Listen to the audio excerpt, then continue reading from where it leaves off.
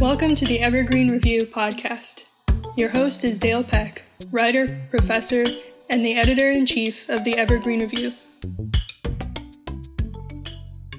Welcome back to the podcast of the Evergreen Review. I'm your host, Dale Peck, the editor-in-chief of the Evergreen Review, and today we are joined by Jeffery Renard Allen, acclaimed author of the novels Rails Under My Back and Song of the Shank, the short story collection Holding Patterns, and the poetry collections Harbors and Spirits and Stellar Places. Welcome, Jeff. Thank you for having me. It's a pleasure and an honor. Yes. So I might ask you a question about poetry because I didn't realize you wrote poetry, but we know you mostly at the Evergreen Review because you have you published our first ever piece, Urgently Visible, Why Black Lives Matter, and you're about to publish a new piece with us on South Africa's COVID-19 response. Both of those pieces are really fantastic. We're incredibly pleased and proud to be publishing them. Thank you. But I wonder, do you have any plans to publish a book of nonfiction, either collected essays or some kind of book-length project? Oh, yes. I'm actually working on a memoir now. I just started it, so I've only completed one chapter. And I've got a book of essays that's more or less ready to go. You know how these things work. I'll pass both books along to my agent and see what she can do with them. So, yeah, I mean, I really had little interest in writing nonfiction. But after my last novel came out in 2014, people started asking me to write personal essays. So that's really when I started to get interested. Is the memoir a kind of, whole life project, or are you looking at something particular in your life? Yeah, I've been, I've been mulling over it for quite a number of years. And what I've decided to do is to write a book that focuses primarily on my mother, or I should say what it was like being raised by a single mother in Chicago and segregated Chicago and poverty and all those kinds of things. And so the book is, it's called Motherwit. And the way I envision it is that the first part will, in fact, deal with my relationship with my mother. And it will probably go up to the year, maybe to about the year 2008, which is when my mother had to enter a nursing home, where she's been for, since then for the past 12 years. She'll be 90 years old in a couple of months. And wow. You wrote a lot about her in the essay. I mean, she comes across as a strong figure. To that point, she contracted the COVID virus and she's made a recovery. I was very concerned. But did you see that article that just came out? I saw it in the Times. It's probably been elsewhere. Black people are dying at 2.5 times the rate of white people nationally. Right. Some places like my home state of Kansas, they are dying at 7 times the rate of white people. Yeah. That is a concern because, my oldest kids are in Brooklyn, and in fact, they're the zip code where they're in, Starrett City. It's been one of the hardest hit areas in terms of infections in New York. So I've been following all that, but in terms of the memoirs, I'm actually thinking about it as maybe a book in 2 parts or 2 volumes. The first part about my mother, and then the second part about the motherland in quotations. That is to say, my travels to the African continent and my involvement with African writers and intellectuals and things of that sort. Okay, so I want to kind of dive right into maybe a few Evergreen-related topics, i.e., things, issues, questions that stem from the pieces you've written for us. You opened that piece, Urgently Visible, I think it was 2017. You opened it with the line, "White folks in America are the most dangerous people on earth." 3 years into this disastrous presidency, how do you feel about that statement? Well, I put on the spot, so I maybe I can answer the question this way. I think I would stand by much of what I said in that essay, even though it's been a few years. But the thing that I got wrong in the essay was Donald Trump. I thought he would be impeached. Maybe I was being overly optimistic, as a lot of people were. I mean, we all knew that he was going to be a bad president, but no one had any idea that he was going to be anything. I mean, it's the most, it's so disheartening and frightening and everything else. And what makes it all the worse is that he does have a certain percentage of Americans, mostly white, certain percentage of white Americans who, and I think given his, position as the most powerful man in the world, and our position in many ways as the most powerful country in the world, I do think that our attitudes towards race have a tremendous impact. Attitudes about everything have a tremendous impact on the rest of the world. So I guess I stand by that statement. But it's certainly not meant to be racist in any way or prejudicial. It's just it's a projection based on some of my understanding of things. Yeah. It's observational, at this point, 40 years into the American experiment, white people's record kind of speaks for themselves. I mean, it was meant to be a provocative statement, but I do feel, I strongly feel that one of the long-standing problems with America is that we do have this mythology about our history. This is a country that was built on genocide and on slavery, which are things that get overlooked in terms of our mythology. So I think that's they were missteps on the way, but right, exactly. Never really exactly. No, yeah. So that's definitely the history I was taught growing up. In your fiction, you're very well known for your use of vernacular and for various rhetorical flourishes, including extensive use of stream of consciousness. But when you write nonfiction, the language is very plain, very blunt, very fast moving. Is that a conscious decision? Do you feel like there are different needs in the way that you express yourself, in your fiction as opposed to your nonfiction? Yeah, I think in some ways that approach to nonfiction came naturally because, I'm bad with deadlines, among other things. As a fiction writer, you can generally take as much time as you want to get a story right or a novel right, as it were. And I tend to be a slow writer. But when I've approached nonfiction, I tend to have a deadline, and I tend to wait until the last couple of days to write as quickly as I can. Part of it is just, I do spend a lot of time thinking about the subject and note-taking and that kind of thing, but I do try to write quickly.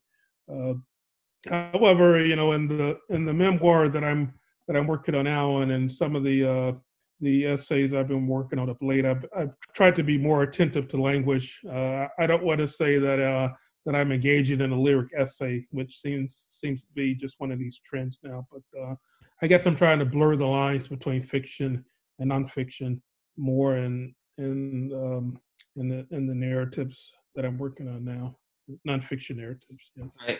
Is there a tension for you between a self-consciously literary language, a language that's steeped in various literary traditions, and then the voices of the human characters that you're rendering on stage, between perhaps just simply between the vernacular and a more belletristic literary language? Yeah, I mean, I think part of it is that for me to get really excited, in particular about writing fiction, because writing fiction is so hard, as you yourself know.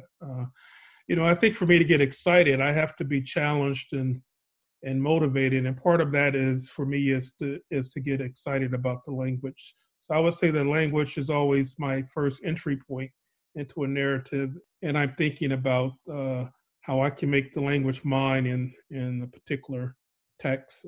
And then I would also say that I think I have a good ear for the spoken word, and part of that is just doing a lot of listening and having grown up in a place like Chicago, and then having lived in New York for many years, and just listening to how people talk. That always interests me and inspires me and gets me to think about character.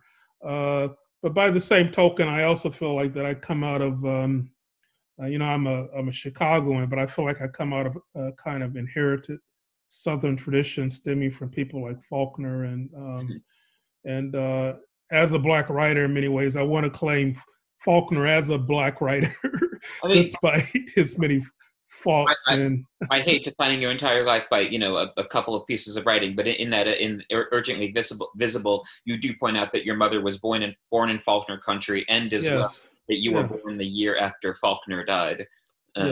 Describe that relationship, literary relationship.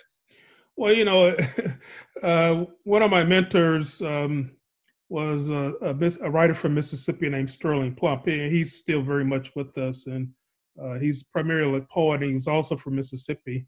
And he used to joke and say that Faulkner was the best Black writer of his generation, And I think what he meant to say by that is that, and I agree, that, certainly by the late 1920s, Faulkner was engaging with Black culture and Black language and the Black people of Mississippi that he knew. Whereas many Black writers were still trying to engage with this kind of already outdated literary language and, this sort of mission to impress the white reader with their humanity. So I think in that way, Faulkner, he opened up a lot of things in terms of the literary language that we have as Americans. And it took me a while to really dive into Faulkner, but I've returned to him all the time, and I'm still very much impressed with his interest in place. And again, in many ways, the place that he comes from is the place that my people come from in Mississippi.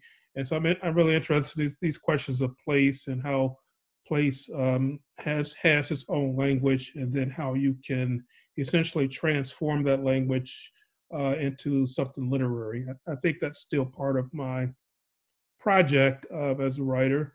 And I do feel in many ways that's also part of that was sort of the original project of American writers, and how would American literature be different from the British literature that it inherited, that it comes from. And so I think, this is the same kind of question that people like Whitman and Emerson and others were asking as well, Melville and so on. Yes. I was looking at a review of Song of the Shank, which I want to come back to in a minute, but it talked about you and Toni Morrison as being two Black writers in particular, who were very influenced by Faulkner. And although I have always thought of Toni Morrison as a writer who was influenced by Faulkner, and know from conversations with you of your own love of Faulkner, I never actually would have thought of you and Toni Morrison as similar writers, other than the fact that you are both Black writers. First of all, I'll say this. I don't know if I would call Morrison an influence. I'm not sure what influence really means always for a writer, but I certainly really engaged with a number of her novels. I really like Sula, for example. And I love Sula. Yeah. My favorite of them all. Yeah. And I think Beloved is one of the great novels of the 20th century. I mean, I read it many times. I taught it many times. And I feel that novel in and of itself is in conversation with Faulkner's Absalom. It deals with some of the same kinds of issues, about place and language and other kinds of things. But that novel is also in my mind, as I remember, particularly when it came out. I was in graduate school. One of the theories that was being bandied around at the time, literary theories that was popular at the time, was this idea that stories are relative, the narratives are relative and essentially unimportant. They're just constructions of language.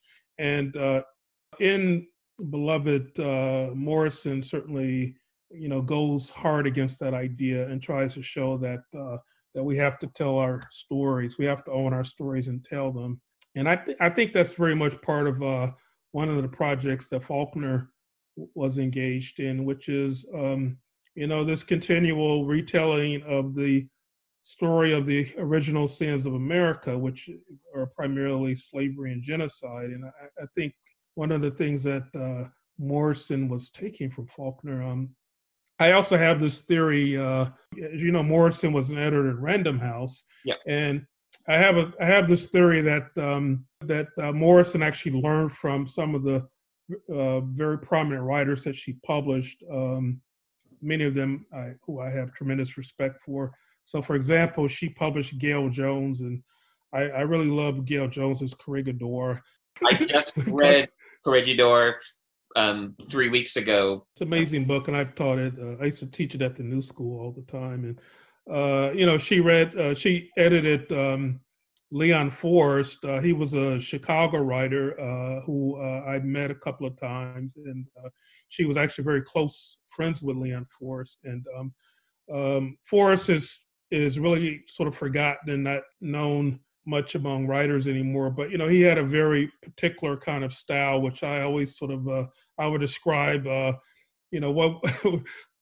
it would mean to write like Charlie Parker.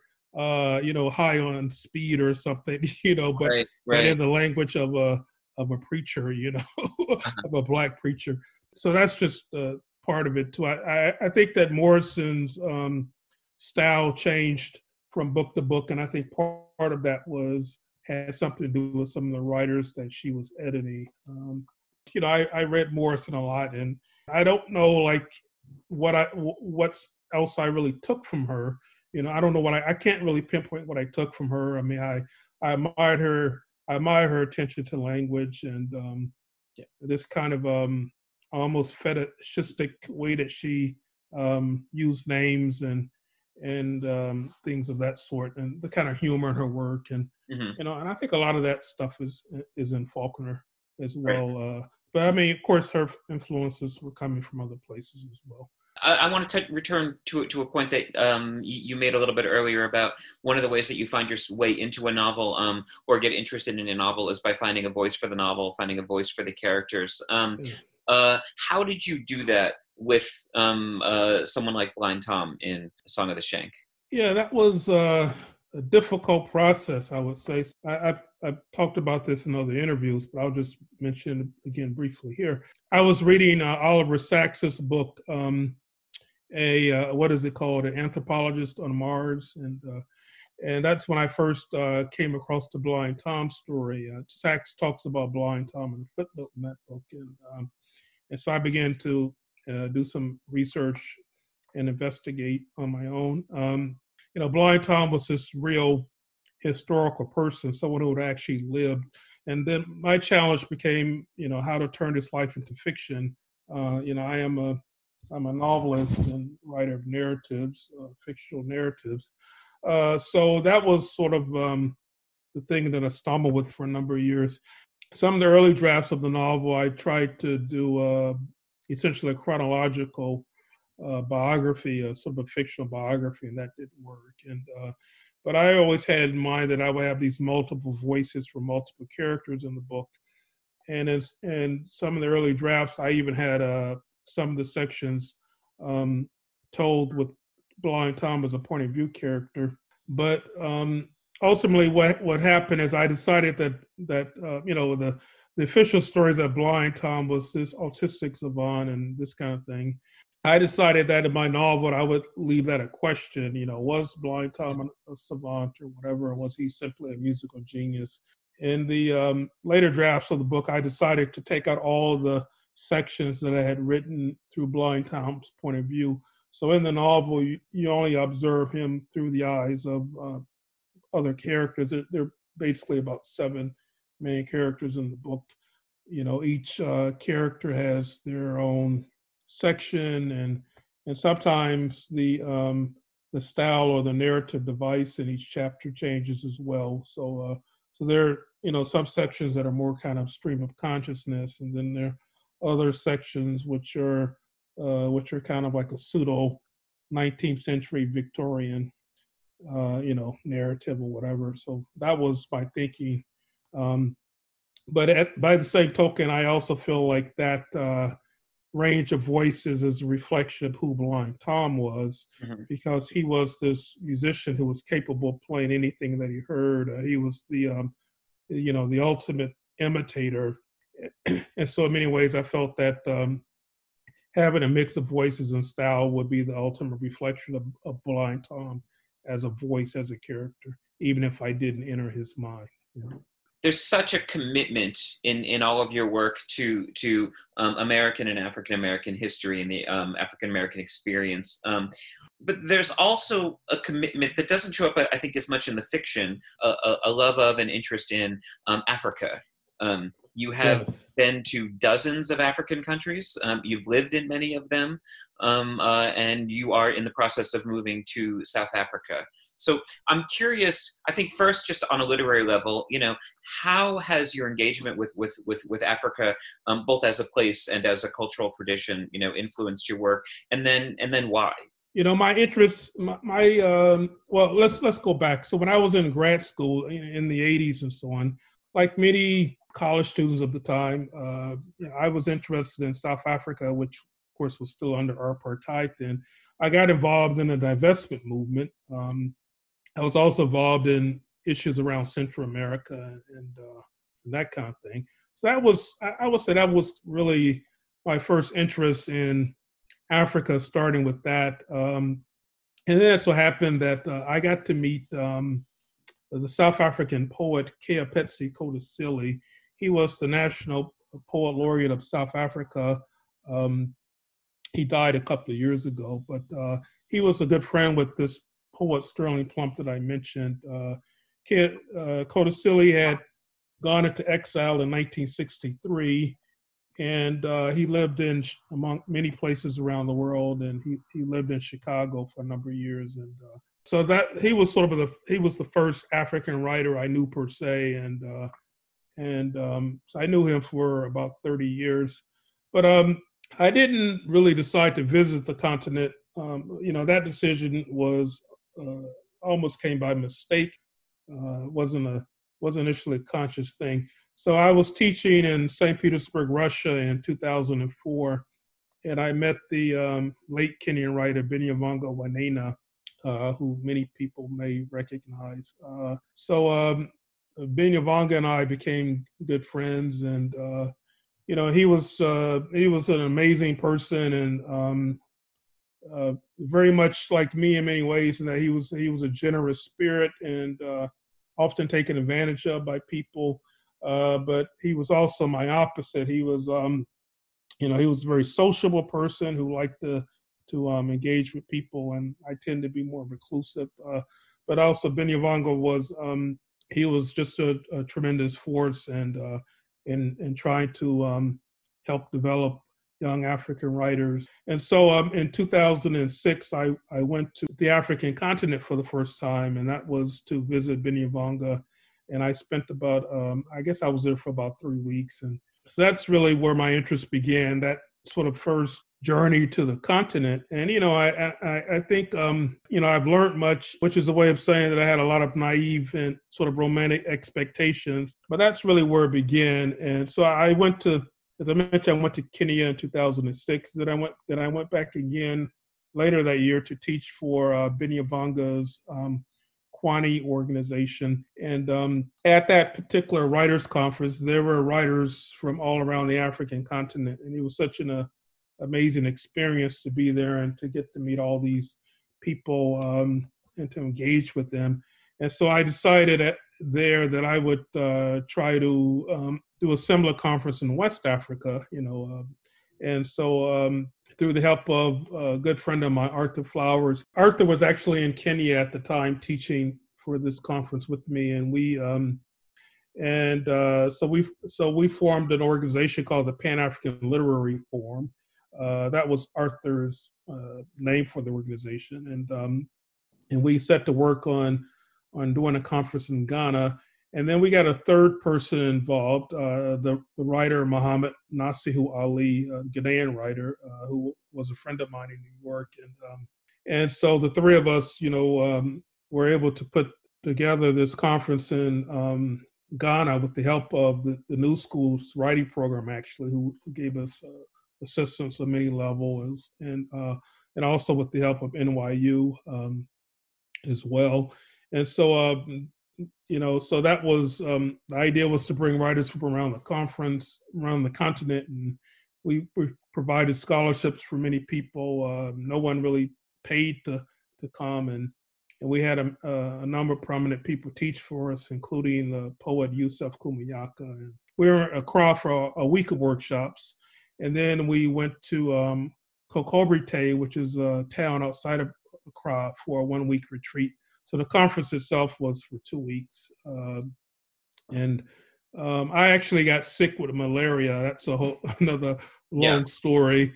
And then our plans for doing future conferences never came together again. Never came to fruition. But I did do some work with other conferences. There was a conference in Zanzibar that I worked with, and I organized a national reading tour in America for Kota Sili, the poet I mentioned before, the South African writer. Kota Sili brought a contingent of South African writers to that conference in Ghana. And these are, people, many of them who remain some of my closest friends today. So that's sort of where it stemmed. It started really with this interest, this friendship with Binyavanga, who had this generous heart for young writers on the continent, and I wanted to be involved in that mission he had.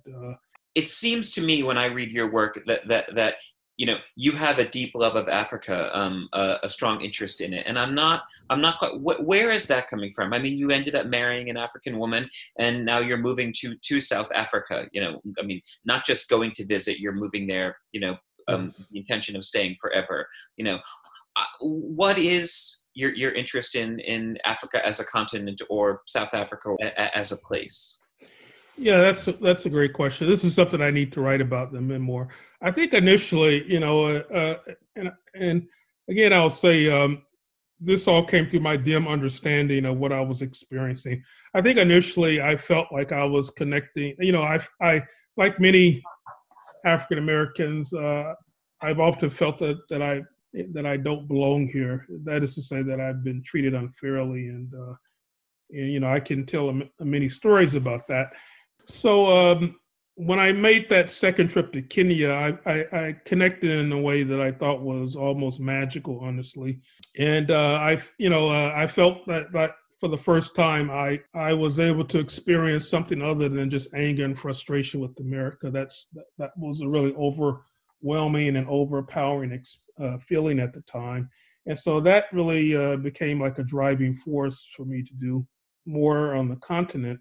I will say, so that was the positive aspect of it, which is to say that I wasn't really engaging with the actuality of the continent. Once you spend more time on the continent and you get to know people, you realize that,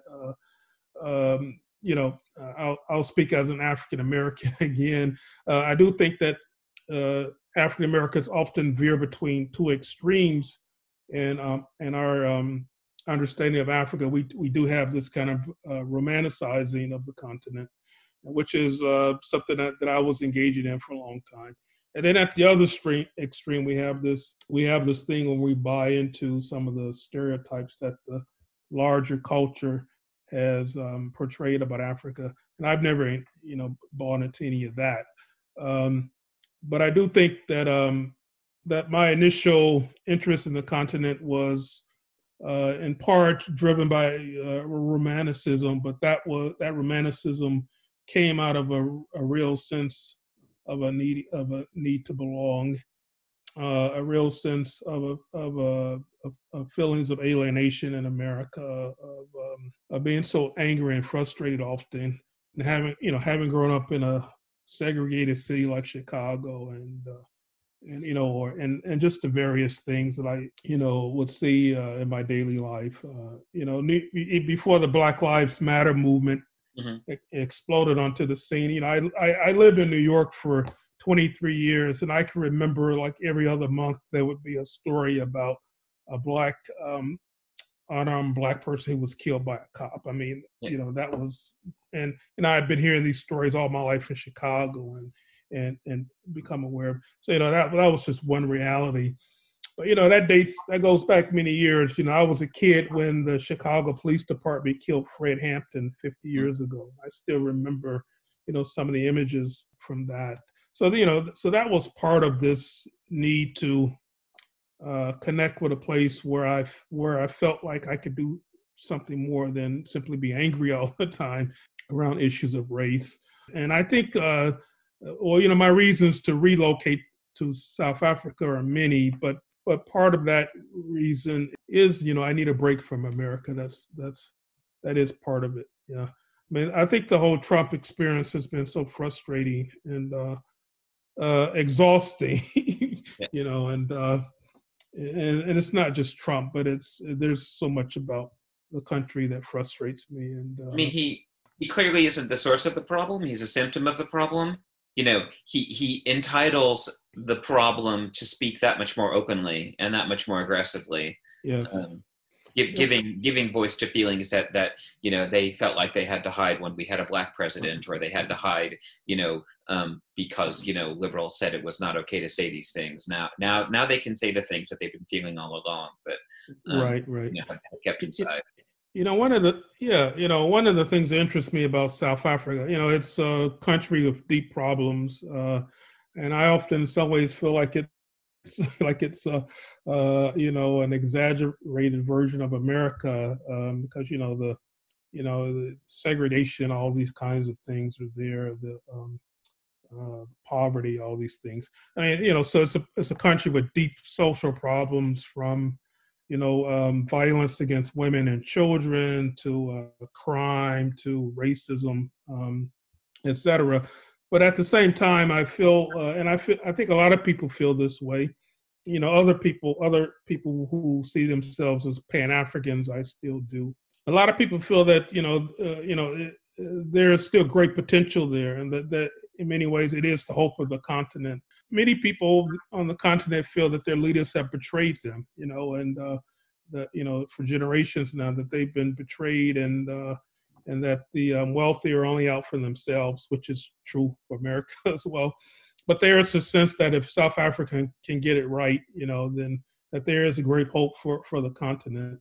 Particularly since there's so many young people there on the continent who want to have a better future. So I want to be a part of that. I want to be a part of the building of a society. I want to do something that I feel is meaningful towards the building of a society. And I know that there's much work to be done in America, but right now I feel exhausted because I've been fighting the same battles for 50 years,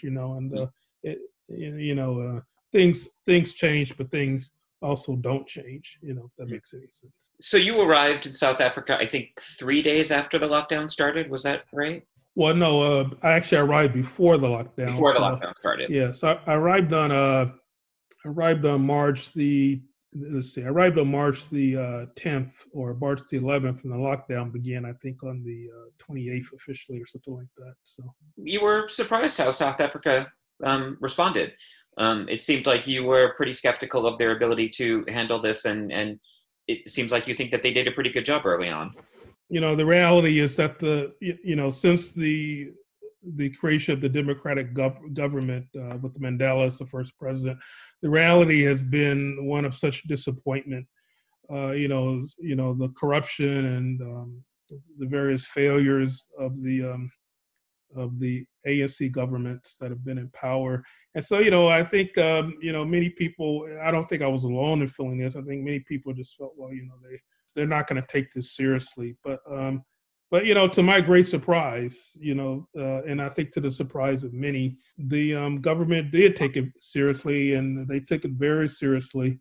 And they were aware that if they didn't do something, if they didn't have this lockdown, then millions of people could die.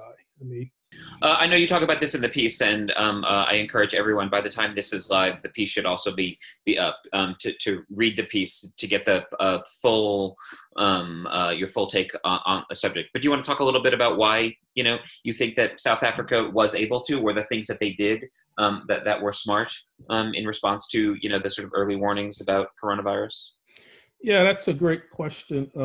In early March, there were still very few cases of the coronavirus on the African continent, and most of them were above the Sahara, so in the northern countries. So there was this thinking that the virus would not hit sub-Saharan Africa, and there's still that thinking on the part of some.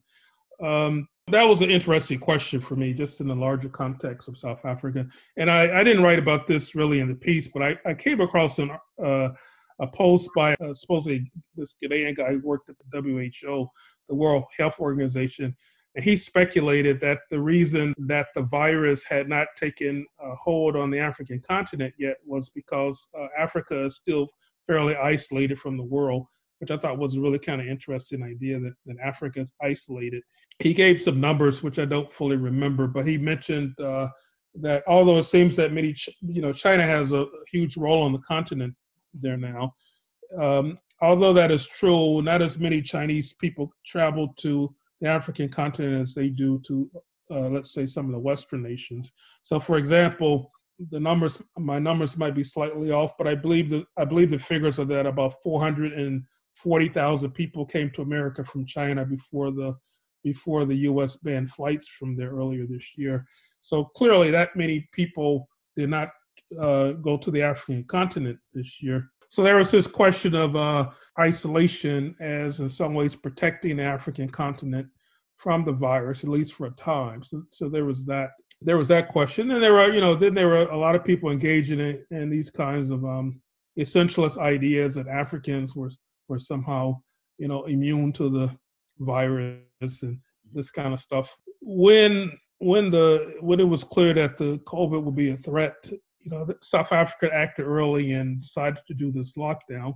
It seems that one of the things we're learning now is that the virus was in many Western countries before they were even aware of it, which is to say that I think by the time that Italy and some of the other places began to do lockdowns, it was already too late because the virus had been in those countries for even before they were aware of it, Italy and France. And I believe scientists in France in particular are looking at this question of whether the virus was there as early as November. Let's say South Africa, in contrast to the U.S., which is maybe the important comparison to make here, in contrast to the U.S., South Africa acted immediately to lock down the country to slow the spread of the virus, whereas here in the U.S., Donald Trump was, denying the number of cases, all those kinds of things. So, until it was entrenched before we decided to lock down the country. Right. Yeah. So, and it's still even amazing now when every so often President Ramaphosa will go on TV and address the nation, usually every 2 weeks or so, and just and he's wearing a mask and he and his other government officials are being informed by scientists both in South Africa and from the larger international community. And so, they're doing all the right things that they can do.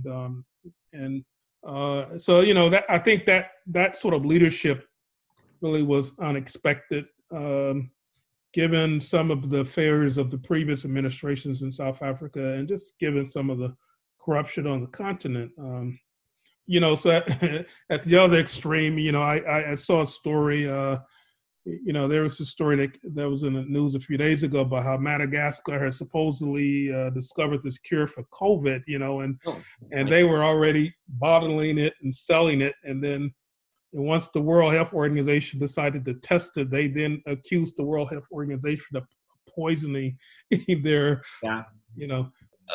one of my students is from Iran, but he was talking with family back there, and supposedly there's someone fairly high up in the government who's basically carrying around like a cardboard box with tinfoil on it, saying that it emits something that just kills COVID. It just makes it go away. It's right. The Iranian version of gargling with bleach or exposing yourself to UV light or something like that. Right, exactly. Probably a bit of that in a lot of countries right now. Yeah. So, when I was there, I would watch the news I developed the habit of watching news each morning and just seeing what was going on. And it really did look like the lockdown was going to not succeed because there are all these different challenges that the country had to deal with, but they always found some way to respond to a particular crisis, and which was an indication that they were taking the matter seriously and that they wanted to do all they could to save as many people as they can. Right. Yeah. Two terrible stories today. The first, that Black people in America are dying at 2.5 times the rate of white Americans, and then a report saying that although South Africa is doing what it can, you can't keep a country on lockdown permanently, and scarcity of resources. They're projecting 40 to 45,000 deaths by the end of the year. Yes. The lockdown succeeded in slowing the transmissions, and the word success is not the right word, but it's the only one I have. So they were, at the start of this crisis, they were projecting that 15% of the population could die. So we're talking about 9 or 10 million people. So in the end, maybe perhaps 40,000 people will die, but it won't be 9 or 10 million people. It's going to be tragic either way. Yeah. You voice a fear at the end of the piece, that Westerners, white Westerners particularly, have a conception of Africans as sick people. Yes. Essentially, when we took care of HIV, and I put big quotations around took care of HIV, in our countries, we sort of turned our backs on HIV in Africa, and allowed it to become endemic there, and that you fear. You don't say this, you quote someone else as saying this, that there is a fear that the West will allow COVID to become endemic in Africa. Say a vaccine is developed and it becomes available, how soon would that vaccine be available to Africans is one of the questions. So, so when the retroviral drugs were available for the treatment of HIV, that had obviously a huge impact in slowing the number of people who died.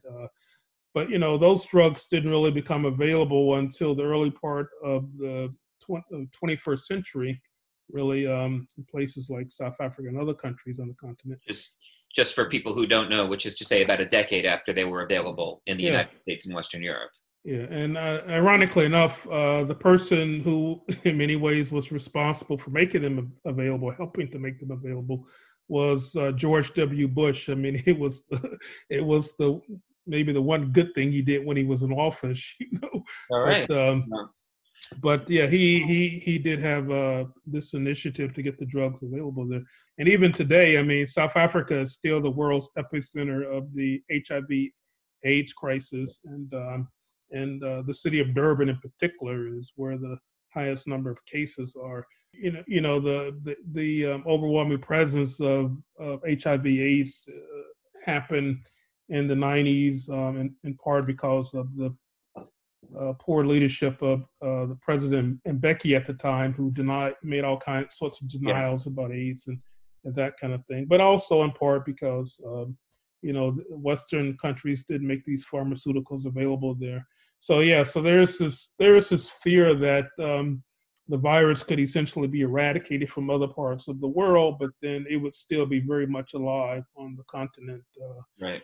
Even in South Africa, let's say, for example, so many people die from tuberculosis, and this is true for many countries on the continent. Tuberculosis is not a disease that we deal with much in the West anymore, but that's still very much alive on the continent. And that's true for, the measles as well, and a number of other diseases which are treatable. And so, these in their own way become African diseases that are.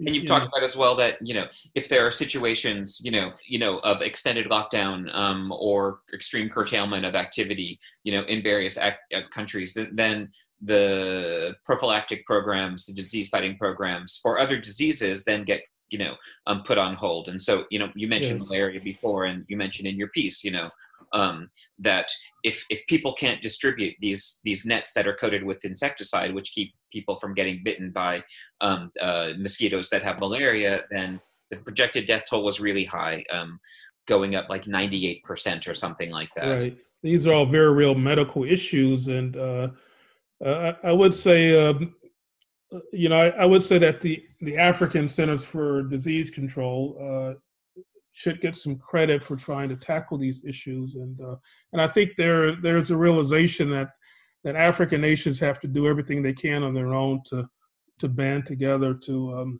and not to be reliant completely on Western help. That is, of course, one of the larger Western narratives about Africa, which is that Africans can't do anything on their own. They need the help of white Westerners. I had gone to the Zanzibar Film Festival, and I think it was 2006 or so, and I remember that there were all these technical problems there, and whenever anything went wrong, some of the white people there would say, "Oh, well, it's just Africa, it's just Africa." So there was this expectation that of incompetence. And you're in Africa, there has to be incompetence. There has to be this lack of infrastructure. There has to be all of this. And then later I found out that the Zanzibar Film Festival is one of the most well-funded festivals on the continent. So meaning that the people who run the festival just chose not to invest the money in making the festival. I think there has to be some kind of accountability. There has to be a conversation around accountability. But I think some in power in African nations, I think they like to cater to this stereotype of helplessness. They use that to their own advantage. Yeah, the Somali novelist Nuruddin Farah believes that all aid to Africa should be cut off. That he thinks that there should be no aid to Africa at all, and then Africans have to be let alone and left alone to figure out their own problems, and that's the only way.